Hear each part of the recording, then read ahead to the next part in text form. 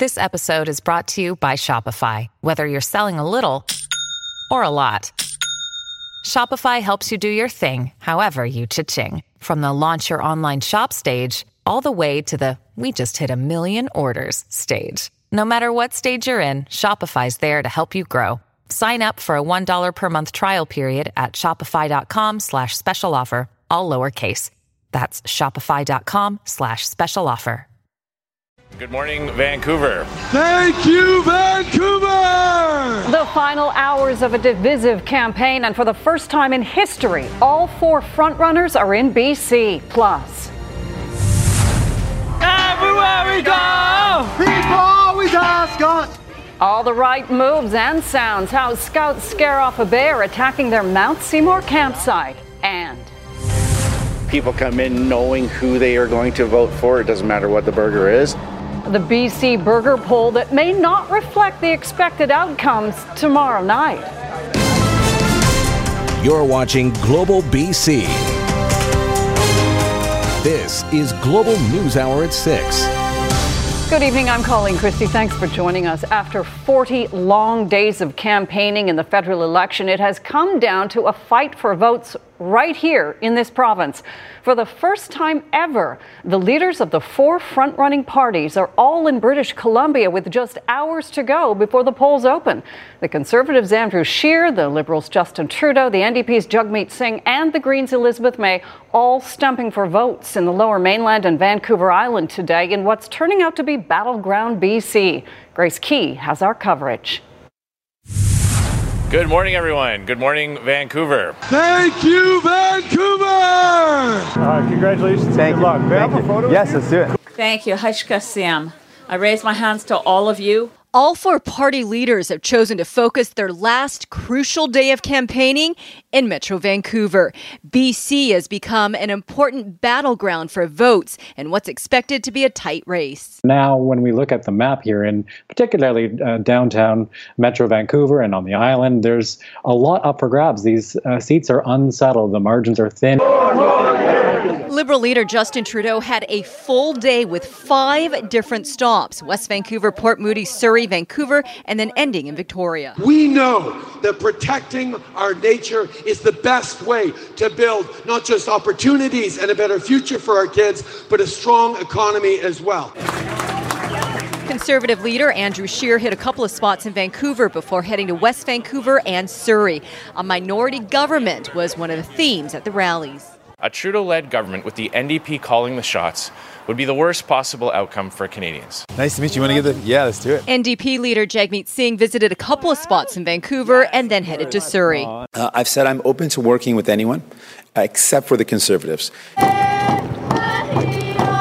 Green Party leader Elizabeth May joined a march for missing and murdered Indigenous women and girls in Vancouver. She also made an announcement on electoral reform before ending her day on Vancouver Island. We need to inoculate our democracy against a future, dangerous demagogue who's able to get 100% of the power. It was in Vancouver that Scheer was asked for his reaction to Ontario supporters chanting "Lock him up" at a rally when talking about Liberal corruption. Supporters started chanting "Lock him up" in reference to Justin Trudeau. That phrase has a very negative connotation. How did it make you feel to hear that? Well, last night there were a couple of individuals who started a chant that was quickly turned into a vote 'em out chant. In just a few hours, voters will head to the polls, with leaders focusing their last-ditch efforts on the battleground in BC. Grace Key, Global News. And the latest numbers indicate a divided nation. An Ipsos poll done exclusively for Global News shows the Conservatives and Liberals in a statistical dead heat, with both parties up 1 percentage point since last week. The NDP is in third place, down 2 points to 18%. The Greens have 6%, down 2 points. The People's Party at 3%, and the Bloc Québécois remains steady with 7% of the popular vote. Okay, Keith Baldry joins us now for some analysis. Now, Keith, 4 of the frontrunners are here in BC for the first time in history. What is that indicating to you? Well, I think it speaks to the fact that literally BC may determine whether there's a majority minority government elected on Monday night. So it's unprecedented, as you mentioned. All four leaders ending their campaigns. Elizabeth May in the capital, Justin Trudeau in Victoria. Interesting, he's going to the enemy territory there. The Liberals don't hold that seat. Andrew Scheer finished in Richmond, and Jagmeet Singh, of course, finishing in Burnaby South. That's his home riding. So unprecedented, but again, it speaks to the fact BC's potentially much more important than it has been in the past. Well, most federal elections are called before the polls even close in BC. What do you see this happening this time? I don't think that's going to be the case. Now, it could very well be, again, Ontario has so many ridings, Colleen, and if one of the parties does particularly well there, we could have it over by the time, we hit our particular time zone. But I think BC is going to determine whether or not there's a majority or a minority situation. I think that's why there's a lot of attention, much more attention than the past on what happens in BC, which is, again, back to why the leaders were here. We haven't seen that before on the last day of the campaign. It's going to be a very interesting race. I can't wait to cover it. Yes, looking forward to that too. Thanks so much.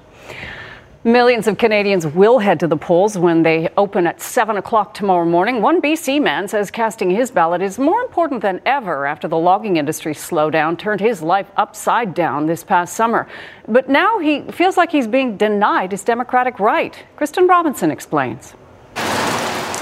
This past summer, Curtis McMeans packed his life into his fifth wheel to find work in the Lower Mainland. Everybody's scared about the future. This campground is full of people that have already given up hope. The log truck owner-operator not broken yet, despite temporarily abandoning his livelihood and home in Anaheim Lake. Once they raised the stumpage fees before they could even take effect, the gates were closing on the mills and they were falling like dominoes. Now driving for the film industry, McMeans is paying rent on his Surrey mobile pad, plus a mortgage on his West Chilcotin home and a business loan on his parked truck. I just want to be able to have a say in this election. I'm not the only person that's been displaced looking for work. Elections Canada, he says, initially told him he could vote in Surrey's advance polls with a proof of address form and ID, but later called to say they were wrong. I wasn't going to be allowed to vote unless I was voting in my riding 14 hours away. Extremely frustrating. I just want to have my say. Elections Canada says McMeans can vote on election day if an eligible voter vouches for him at his Surrey polling station. They must live in the same district and confirm in writing that they know him and that he resides here. The vouching option only available because McMeans' circumstances are unique. He does not have a permanent home at this time, although he does have a place of residence. The park's administrator told Global News she's willing to vouch for McMeans. It's my duty as a Canadian to vote. I take that very seriously because I've had relatives that have fought and died for our rights. Kristen Robinson, Global News. And we want to remind you that there will be a special edition of the News Hour tomorrow night from 5 until 6. Then at 6 p.m., Donna Friesen to join Donna Friesen, that is, for Decision Canada, our federal election results special. And that is followed by Sophie Louie and Keith Baldry, who will host After the Vote, taking a closer look at the outcome and what happened right here in BC. It's only a matter of weeks before bears begin to hibernate for the season, and there was no clearer sign of that than a frightening encounter on the North Shore recently. As Jill Bennett reports, a black bear attacked a Scouts campsite at Mount Seymour Provincial Park. And then right there at that tree, we saw a huge black silhouette. That was the first of two bear encounters involving a Richmond Scout group on a camping trip at Mount Seymour Provincial Park Thanksgiving weekend. We tried to scare the bear away. It went actually out to the outhouse area and it kind of broke a part of the door frame over there. Thinking the bear was gone, the group leaders with 21 Sea Scouts continued on with the trip. They'd already spent the first night sleeping in tents in the grassy area beside this cabin. But later that evening, while the group was gathered around a campfire, the bear returned and again showed no fear. We're doing our campfire and one of the scouts noticed that there was shuffling in the back, and as soon as we flashed the flashlight, there was the bear again. Everywhere we go! Everywhere we go! People always ask us! People always ask us! The group started making loud noises to scare the bear away. That worked, but unfortunately, it destroyed their tents on the way. They were all wrecked and all torn, and there were claw marks, bite marks. He says there was no food in the tents, but there was a bottle of sunscreen. Anything like that, toothpaste, and even crumbs in a sleeping bag from a previous fun night in camping out could be enough for a bear to smell. For the second night, the scouts all slept inside the cabin, safe and with a great story to take home. It was a pretty good experience, even for the kids. It was interesting for them, and it taught them a lot about bear safety, being like a first-hand experience. As far as us camping, I'm not too sure if we'll come back to this specific campsite. Jill Bennett, Global News. More beef products sold across Canada are being recalled because of possible E. coli contamination. The Canadian Food Inspection Agency is recalling more than 800 beef and veal products sold across the country. Riding Regency Meat Packers and St. Anne's Foods could possibly be contaminated with E. coli. Whole Foods is the latest grocery chain to be affected. Potentially contaminated meat was also sold at Walmart and other retailers across the country. A proposed change to a popular 5K run could mean more traffic tie-ups in downtown Vancouver. Organizers of the Scotiabank Half Marathon want to modify the route and time of next year's 5K run around Lost Lagoon to improve safety and accessibility.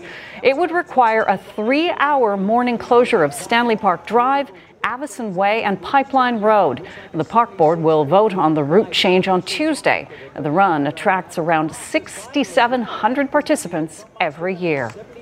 It was Thanksgiving all over again for hundreds in downtown Vancouver today. The Salvation Army Harbor Light served up a Thanksgiving feast to some 1,500 people. The organization has offered the special dinner for more than 65 years, always hosting it after the official holiday to ensure the meals don't overlap with other charities and so that everyone in need can enjoy a turkey dinner. We couldn't do this without our volunteers. They're amazing. We have volunteers here who are individuals, families, groups here from different companies around Vancouver, and they all come together to help us make this possible. I'm an ex-addict. So this place has done a lot for me. It got me off the streets and away from violence. And I'm a better person for it today. Happy Thanksgiving, everyone. We're learning more about Greta Thunberg's visit to Alberta this week. After the Swedish teen activist's controversial visit to Edmonton on Friday, she made her way north to the heart of oil country, stopping in Fort McMurray. As Sarah Comedina reports, her visit highlights a divided community. Friday, Edmonton saw one of the largest protests at the Alberta legislature the city has ever seen. Thousands came to show support for climate activist Greta Thunberg, and pro-pipeline supporters gathered to show their disapproval of the teen's visit to the province. Saturday, a much smaller gathering as Thunberg met leaders of First Nations in the Fort McMurray area. I think for ourselves, as First Nations or Indigenous groups, we have always practiced our stewardship of the land. And that's how we actually melded together yesterday. Mikisew Cree First Nation Chief Archie Walklin says he was among those who invited Thunberg. We talked about how Indigenous groups are actually working in the area with the oil sands. Okay, that's very important for us because, if we don't take advantage of any work that's there now, then we're left with nothing. Thunberg was conducting interviews for a BBC documentary on her work on climate change. Government and Industry Relations Director Melody Lepine was also a part of it. She has been working on environmental issues as long as Thunberg has been alive. The teen inspires her. It brings awareness to the issues in northeastern Alberta that, we are dealing with climate issues up here. I mentioned, the drying of the delta, loss of water, cumulative effects. And we do need to do a better job, I think, in managing the environment up here. Lepine hopes Thunberg's passion leads to a transition plan by industry leaders to shift away from fossil fuels and create jobs elsewhere.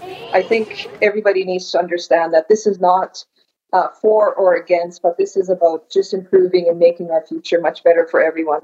And though she's visited the heart of the oil sands, her messages while in Alberta have avoided direct criticism of the revenue generator. Sarah Comedina, Global News.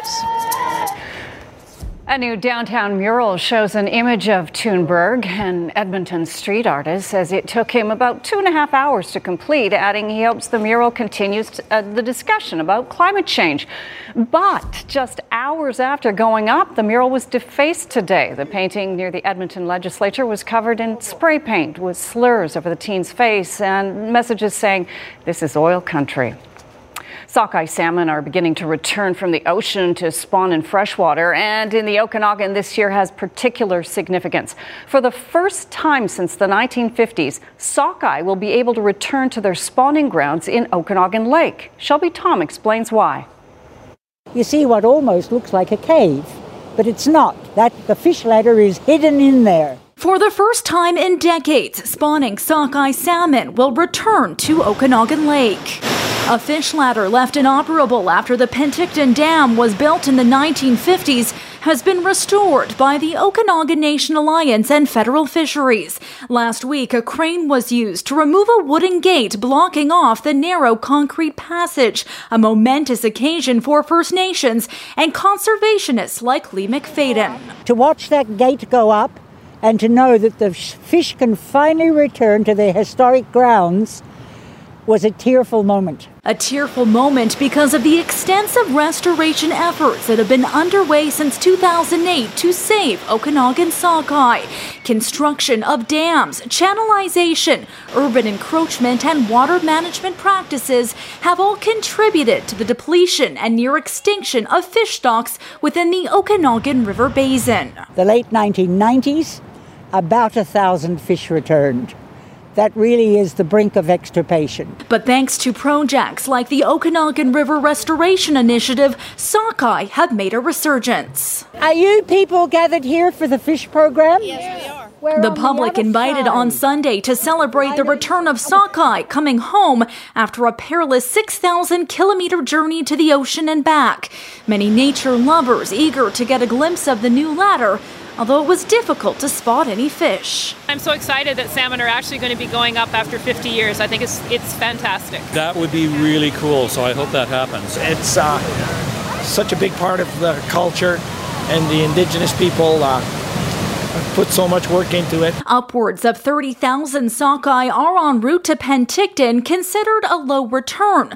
But McFadden is optimistic next season will be a banner year. And with a passageway through the dam, they'll finally be able to return home. Shelby Tom, Global News. 2 suspects are in hospital after police fired at them at a Calgary military parade. The man and woman in their 20s were driving a car towards the event, ignoring road barriers. Police blocked them with a patrol car, then opened fire when they tried to flee. The pair was arrested after they collided with a vehicle. Police say national security partners are now also engaged in the investigation. A major reversal from U.S. President Donald Trump. He has announced on Twitter next year's G7 summit will not take place at one of his Florida properties. The 180 comes amid criticism from both Democrats and Republicans. President Donald Trump reversing course on hosting foreign leaders at the annual G7 summit at the Trump Doral Golf Resort. I thought I was doing something very good for our country. We will begin the search for another site. At this year's G7 summit in the south of France, Trump seemed intent on showing off his resort in South Florida. With Doral, we have a series of magnificent buildings. We call them bungalows. They each hold from 50 to 70 very luxurious rooms. And dispatched Acting Chief of Staff Mick Mulvaney to announce and defend the location last week. The president has pretty much made it very clear since he's got here that he doesn't profit from being here. Outcry from both sides of the aisle, forcing a rare course correction from the Oval Office. He was honestly surprised at the level of pushback. At the end of the day, he still considers himself to be in the hospitality business. Mulvaney also trying to clarify his Thursday comments that the president tied military aid for Ukraine with investigating former Vice President Joe Biden and his son, Hunter. I have news for everybody. Get over it. there's going to be political influence in foreign policy. Today insisting that the aid was only held up to force Ukraine to tackle corruption and force European countries to also contribute, and that there was no quid pro quo. You were asked by Jonathan Karl, you've described a quid pro quo, and you said that happens all the time. And reporters will use their language all the time. So if my language never said quid pro quo. Massive anti-government demonstrations enter their fourth day in Lebanon.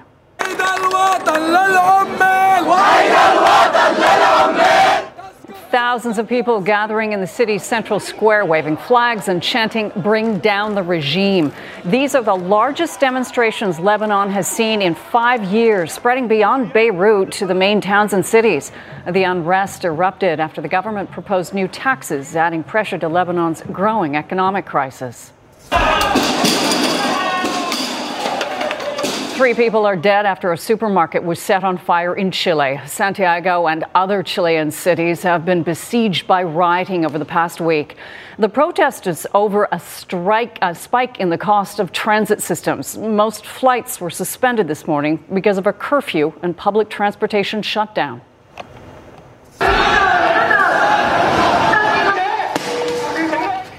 This was the scene in Hong Kong today after 2 weeks of relative calm. Pro-democracy demonstrators threw Molotov cocktails at police. They retaliated with tear gas. Thousands of people caused chaos, trashing shops and Chinese banks. Police also detonated what was believed to be some kind of bomb. More secrets of ancient Egypt have been revealed as archaeologists unveil 30 wooden coffins with mummies inside. They date back 3,000 years. It's the biggest discovery of its kind in more than a century. They were found inside a tomb in southern Egypt. The coffins will be restored and put on display at a museum outside of Cairo. A first look tonight at actress Felicity Huffman's life in prison. She's halfway through her 13-day sentence, punishment for her part in the college admissions scandal to which she pled guilty. And tomorrow, 3 other parents are expected to change their pleas in the case. It's not a role actress Felicity Huffman auditioned for, but the cameras found her, clad in a green jumpsuit, walking the grounds of a low-security prison in Dublin, California. Her hair tucked underneath a white baseball cap on her way to meet husband William H. Macy and eldest daughter Sophia Grace. Until next Sunday, the former Desperate Housewives headliner, "I would do anything for you. You are my daughter," has a less glamorous identity. Prison inmate 77806-112. Once she goes into prison, she's a number and a name, just like everybody else. Jennifer Myers served 14 months in federal prison on drug charges and advises people sentenced to serve time. She's going to be in a state of shock that probably isn't really going to leave until she gets out of prison. It's going to take her time to get over this experience. Huffman's 13-day sentence coming after she shelled out $15,000 to have her daughter's SAT answers corrected. Part of a sprawling scandal nicknamed Varsity Blues that's led to indictments for more than 30 parents, all tied to an alleged fixer, Rick Singer. So far, 10 of those parents have been sentenced, 9 of them to jail time. And according to the U.S. Attorney's Office, now another 3 are changing their pleas from not guilty to guilty and are expected in court Monday. Something Lori Loughlin may want to take note of. The former Full House actress who's pleaded not guilty to funneling $500,000 to Singer to get her daughter into college. Loughlin has a court hearing in mid-January, though the current state of Huffman's wardrobe and living environment, perhaps the only reminder she needs. Sam Brock, NBC News. For some of us, even 3 hours is too long to be in the air, but this weekend a record test flight was completed. A Qantas Boeing 787 Dreamliner touched down in Sydney, Australia early this morning after a flight of nearly 20 hours, making it the world's longest non-stop commercial flight. 49 people were on board. It was used to run a series of tests to assess the effects of ultra-long-haul flights on fatigue and jet lag on crew and passengers. To give the plane sufficient fuel range to avoid refueling, the flight took off with restricted baggage load and no cargo. That flight last night was 16,200 kilometres. We were airborne for 19 hours and 16 minutes. and we landed here in Sydney with a comfortable 70 minutes of fuel. This is the first of 3 test flights that's going to come up with recommendations about how we manage pilot fatigue, how we actually manage passenger jet lag. And after 19 hours on the flight, I think we've gotten this right. I feel like we've been on a flight a lot shorter than that, feel refreshed, feel great. We're working towards us making a decision on the business case by the end of this year, and it will likely be from 2023 when the aircraft are available. And we do want to see this to be a daily event from New York. We also did a lot of exercise, group exercise at prescribed intervals. We did the Macarena in the economy cabin. We did some stretching exercises. Okay, and have a look at this. A conservation group in Peru has returned 6 rescued sea lions to the ocean. The pups had all lost their mothers and were struggling on their own. The group nursed the lions back to health and taught them how to survive. The 6 were set free on a beach south of Lima. There you go, little guy. We have some breaking news to tell you about. One person has been sent to hospital after a multi-vehicle crash in Cloverdale.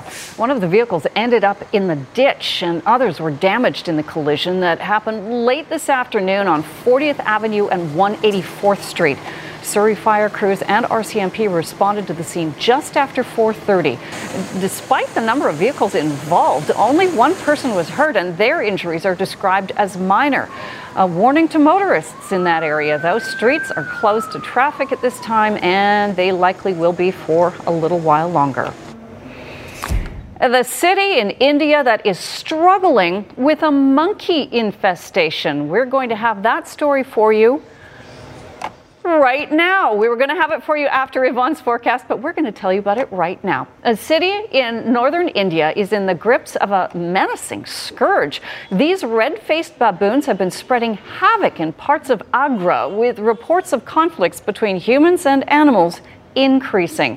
They've also been snatching food and breaking into homes and offices around the city. The mayor of Agra says the city is living in terror and they're trying to deal with the situation. That does not look like a lot of fun, Yvonne. No. Are you ready for us? I am ready for you. Little technical issue? A little technical hiccup, but all is good now. All right, we're going to get to the forecast, especially for tomorrow. If you're heading out for Election Day, do go out and vote. We do have some rainfall that we're tracking this evening, but another system is pushing in. It'll be heavy at times through the day. We're sitting at 8 degrees with the northeasterly wind at 15 kilometers per hour. It was cool for many spots across the province. Kamloops at 7 today, a high from the Peace just above the freezing mark and into the double digits for areas near Victoria at 11. Most of the moisture is going to ease off, just a chance of showers across Metro Vancouver and the south coast, but this is what's in behind it. This system pushing in, very wet and windy. The bulk of the moisture is really going to be across coastal sections and the timeline for tomorrow. By the morning, rain and heavy at times. It continues through the day. Most areas for the interior, the concern will be for higher elevations, which we are tracking some snowfall. So periods of rain for our Monday, and then it is going to ease off. A drying trend is kicking in for Tuesday and similar for our Wednesday. A few of the numbers that we're looking at for rainfall totals. Metro Vancouver could see 20 and potentially up to 50 millimeters by tomorrow evening. Higher amounts will be along the North Shore Mountains. Your Election Day forecast, grab the rain gear and umbrella. It is going to be soggy through the day tomorrow and a high closer to 12. And a reminder, the polls close at 7 tomorrow evening. Snow level will be sitting closer to 1,200 meters, and it's the following spots that we're tracking the potential for snowfall: 2 and up to 5 centimeters for the Coquihalla and Connector. Allison and Rogers Pass up to 2 centimeters, and closer to the summit for the Kootenay Pass is 5 and up to 10 centimeters of snowfall. So keep that in mind, especially overnight and for the early morning hours on Monday. The Peace, a bit of instability, risk of freezing rain, 5 and up to 10 centimeters overnight, easing off with a chance of flurries. Temperatures will be at 3 tomorrow and then rebounding on Wednesday, sunny and back up to 8. Whitehorse, very chilly for the morning hours, wind chill sitting at minus 11. Most areas along the north coast, rain and heavy at times, tapering off to a chance of showers for Tuesday, Wednesday. Caribou and central interior, the winds are going to ramp up southerly with gusts of up to 40 kilometers per hour. Columbia and Kootenay will see the snow level at around 1,000 and then rising to 1,500 meters through the day, highs up to 7 degrees. For the tops in Okanagan, 10 degrees tomorrow, rainfall, gusty winds at times up to 40 kilometers per hour. A clearing late day Tuesday, and Whistler, Periods of rain, highs up to 7 degrees, a break on the way Tuesday, bumping up to 10, and the island, periods of rain and 12 degrees. The rain developing for the morning hours through the day tomorrow. Highs up to 12 degrees, 30 and potentially up to 50 millimeters. And then a much needed break will be Tuesday, Wednesday, Thursday potentially is when we'll hang on to drier conditions. And then leading in towards our Friday, that's when we'll be seeing unsettled conditions and 13 degrees. But it's really Tuesday, Wednesday, Thursday. But with the rainfall tomorrow, please get out, vote. You'll just need that rain gear. It'll be on the soggy side, but you've been warned. So when you go out tomorrow to vote, it is going to be a wet one. And then Tuesday onwards, a nice break. Much needed. Think of that. What you've got to look forward to on Tuesday, Wednesday, and Thursday. Okay, we want to show you the seasonal competition before we get to Yvonne and Barry. A race this weekend show there is more to pumpkins than just carving and eating. Dozens of giant pumpkins set sail in Utah's ginormous pumpkin regatta. That's what it's called. Teams of pumpkin paddlers took off in colorful costumes, testing their ability to balance in the giant gourds. Yes, and before the races, growers competed at the annual weigh-in. The top pumpkin, 1,600 pounds. What kind of fertilizer were they using? It's a lot of pie. Wow. Yes, yeah, a lot of pie. I don't want to be carving one of them. What's going on in sports, Bear? Well, like a lot of tourists, the Canucks weren't so quite excited to visit New Jersey, but Broadway was fun. So they kind of stepped it up in the bright lights and really bounced back after a really kind of a dull performance yesterday. They won 3-2 over the Rangers. We'll have highlights of that. And the Seahawks looking for another win at home, but didn't go so well for them. So that's all coming up. Okay. I was just talking to Barry, but I like your choice of descriptors for the Canucks. You do? Well, maybe I'll share it with the rest of the people too. See what they think. I don't want to hear from you. Thanks, Colleen. The Canucks were listless yesterday in New Jersey, but they were bright and dynamic on Broadway today, racing out to a 3-0 lead on the Rangers in the first before hanging on for a 3-2 victory. That is 5 wins in their last 6, and you just have to love the way they bounce back. Jacob Markstrom back from Sweden after addressing family personal issues there. He had a strong game, and the Canucks came out strong on the power play. They had not yet scored a power play goal on the road this year, 0 for 21, until Bo Horvat took it off his skate and ripped it in for his second of the road trip. 1-0 Canucks. Strong opening period from Vancouver. Elias Pettersson forces the turnover. Brock Besser from the slot powers it through the glove of Henrik Lundqvist, and it's 2-0 Canucks, and they weren't done yet. While shorthanded, Jay Beagle and Tim Schaller break out 2-on-1. Beagle keeping all the way, and he will shelf it for his first of the year. Another special teams goal from the Canucks, maybe their best period of the season. They had 20 shots and a 3-goal lead. In the second, they had a chance to pile on that lead. Michael Furland in alone. Lundqvist, great save. Brock Besser had a wide open net, but fired wide. It should have been 5 or 6-0, but Lundqvist made some big saves, and the Canucks missed the net a bit. And then the Rangers did come back. Jacob Trouba's point shot tipped in by Jesper Fast. 3-1 Canucks after 2, and in the third period, the Rangers will get to within 1. Brandon Sutter can't get it out. Artemi Panarin on the one-timer. It's a 3-2 hockey game. Now things are getting tight. Canucks' third game in 4 days, back-to-back. They're tired. The Rangers came in waves, but Markstrom made 37 saves, including that big one in the final minute. The Canucks had just 6 shots on goal in the third, but they sneak out of the Gardens with a 3-2 win. They're now 5-3 on the season, and they complete the road trip Tuesday in Detroit. Tonight, Oilers and Jets from Winnipeg. Edmonton off to the 7-1 start. Scoreless in this game. All the firepower on both sides. No one could find the net until Carl Dahlstrom beats Mike Smith for his first career NHL goal. But hold everything. The Oilers challenged for offside, and upon further review, it was offside. So no goal. It remains scoreless. And Dahlstrom still looking for his first NHL goal. They are scoreless right now, very late in overtime. Vancouver Giants finished off a 3 games in 3 days weekend, and maybe a little tired today at the LEC as they fall 3-1 to the Victoria Royals. The Giants just 7-7 through their first 14 games. Russell Wilson is having an incredible season. Some say he is the front runner for the MVP. Maybe it's his best ever in his 7+ years in the NFL. But today at home, Wilson was the second best quarterback by quite a wide margin as Ravens second-year QB Lamar Jackson put on a dynamic display and led the Ravens to an upset victory. Former Seahawk Earl Thomas returning to Seattle for the first time since signing with the Ravens last spring. It wasn't a friendly split. He saw his old friend Russell Wilson in fine form early, big pressure, but still gets it away to Tyler Lockett, who makes the diving catch for the touchdown. 7-3 Seahawks led. Now, Lamar Jackson already at 460 yards rushing through 6 games, easily the most by any quarterback. And the second-year QB was the running man again today. A 28-yard dash here just makes it look so effortless. It led to a Baltimore field goal. Now, Wilson, the only starting quarterback in the NFL yet to throw an interception. You know what's coming. A rare bad decision by Russell. It's not only picked off, but taken all the way back for the pick six. Marcus Peters, 67 yards for the touchdown. Ravens led 13-10. Third quarter, the Ravens decide to go for it on 4th and 2. And when you have a quarterback like Lamar Jackson, why not? Easily makes it in for the touchdown. 20-13 Ravens. Fourth quarter, 3rd and long, deep in their own territory. Seahawks need a stop, but Jackson does it again. Takes off, runs past Seahawk defenders like they're standing still. A 30-yard run, keeps the drive alive, and then later on in the drive, what a weapon he is. Another 13-yard scramble when he looked like he would get sacked. He had 116 on the day. He's on pace for 1,300 yards this season, which would smash Michael Vick's record of 1,039 back in 2006. The Seahawks kind of fell apart. Rookie DJ Metcalf drops the ball after the catch, scooped in and run in for the touchdown by Marlon Humphrey. And the Ravens win for the first time ever in Seattle, 30-16. Both teams 5-2. Earl Thomas, a happy man to come back to Seattle and beat the Seahawks soundly. NFC West leading 49ers trying to stay perfect at 1-5 Washington. San Fran paid quarterback Jimmy Garoppolo a lot of money, but it's their defense that's been outstanding. They sacked Case Keenum here. It was still scoreless in the third.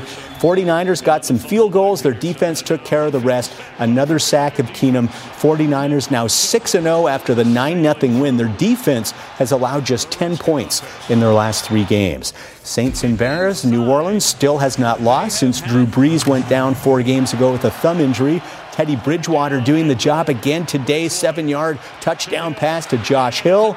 Hey, who needs Drew Brees, who could be back next week? But why would you ruin a good thing? No, he'll be back if he's healthy. Third quarter, Bridgewater again, this time to the backup quarterback, Taysom Hill, for the touchdown. Saints go to 6-1 as they thump the Bears 36-25. Bridgewater, an impressive 5-0 in Brees' absence. Packers at Lambeau Field taking on the Oakland Raiders. Aaron Rodgers had himself a day. He will hit Jake Kumerow, 37-yard touchdown as Kumerow just dives inside the pylon. Third touchdown pass of the day already for Rodgers. 21-10 Pack at the half. Third quarter, Rodgers is going to keep it. Doesn't do this too often, but he gets in for the touchdown. 28-10 Green Bay. And in the fourth, Rodgers with the quick strike here to Marquez Valdez-Scantling. Scantling then does the scampering. 74 yards, 5th touchdown pass for Rodgers, who threw for 429 yards. He had a perfect quarterback rating on the day. The Pack go to 6-1 after the 42-24 win.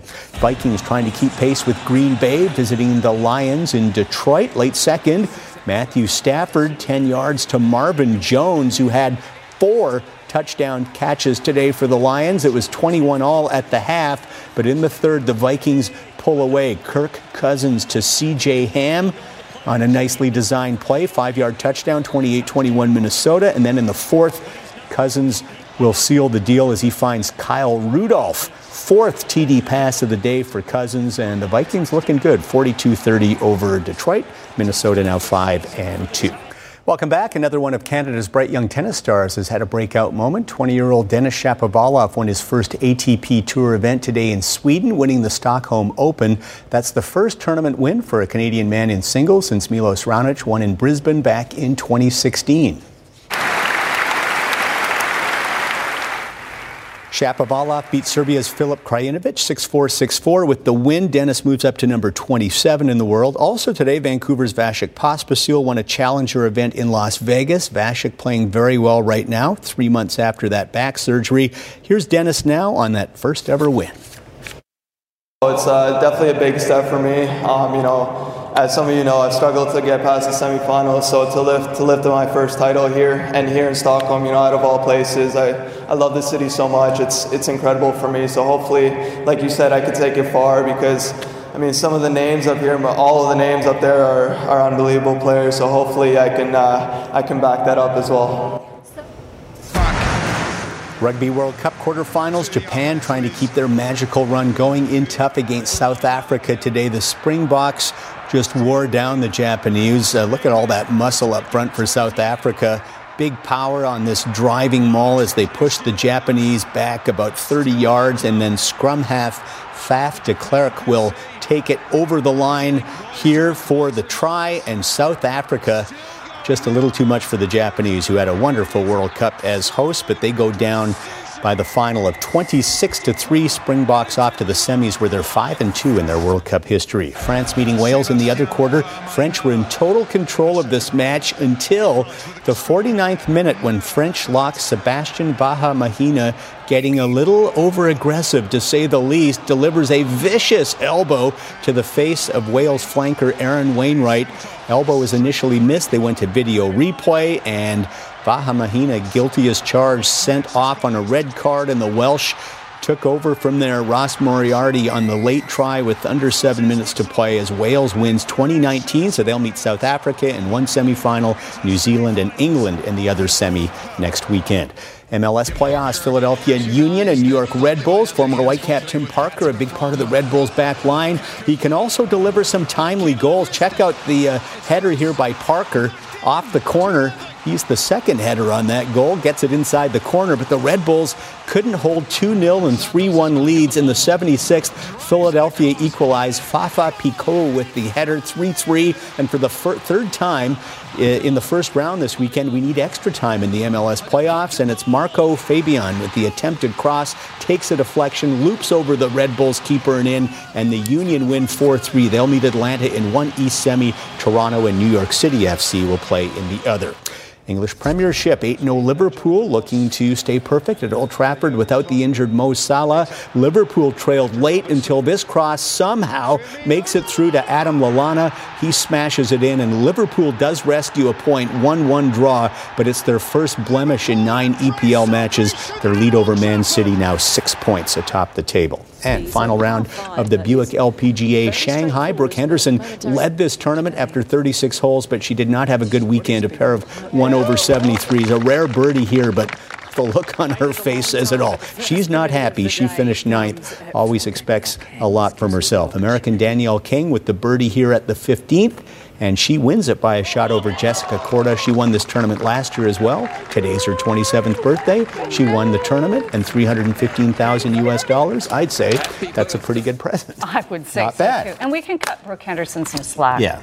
She's pretty cool. Yeah, she's usually pretty good on the weekends. Just didn't work this time. Cool poll you can sink your teeth into, where voters can put their money where their mouths are, even if the politicians don't.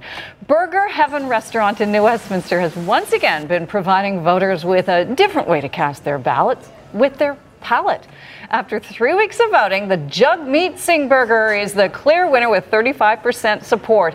It includes a nicely done patty of lean to the left prime grade A beef, onions, tomato, orange cheddar, served on a multi-grain bun.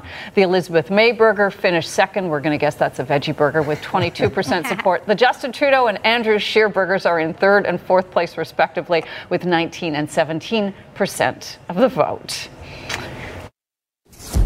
We just do a play on words with what their platform is, and we kind of use some of our ingredients as towards what their platform represents. So basically for us, it's to get people to have some fun with it and just kind of joke around and laugh, as opposed to trying to take politics seriously 24 hours a day, 7 days a week. But interestingly, he did say that it reflects the politics of New West, the way that the results ended up. So it'll be fun tomorrow. We'll find out tomorrow at this time if the burger was right. Yeah. Thanks for joining us. Jordan will be here at 11. Take care.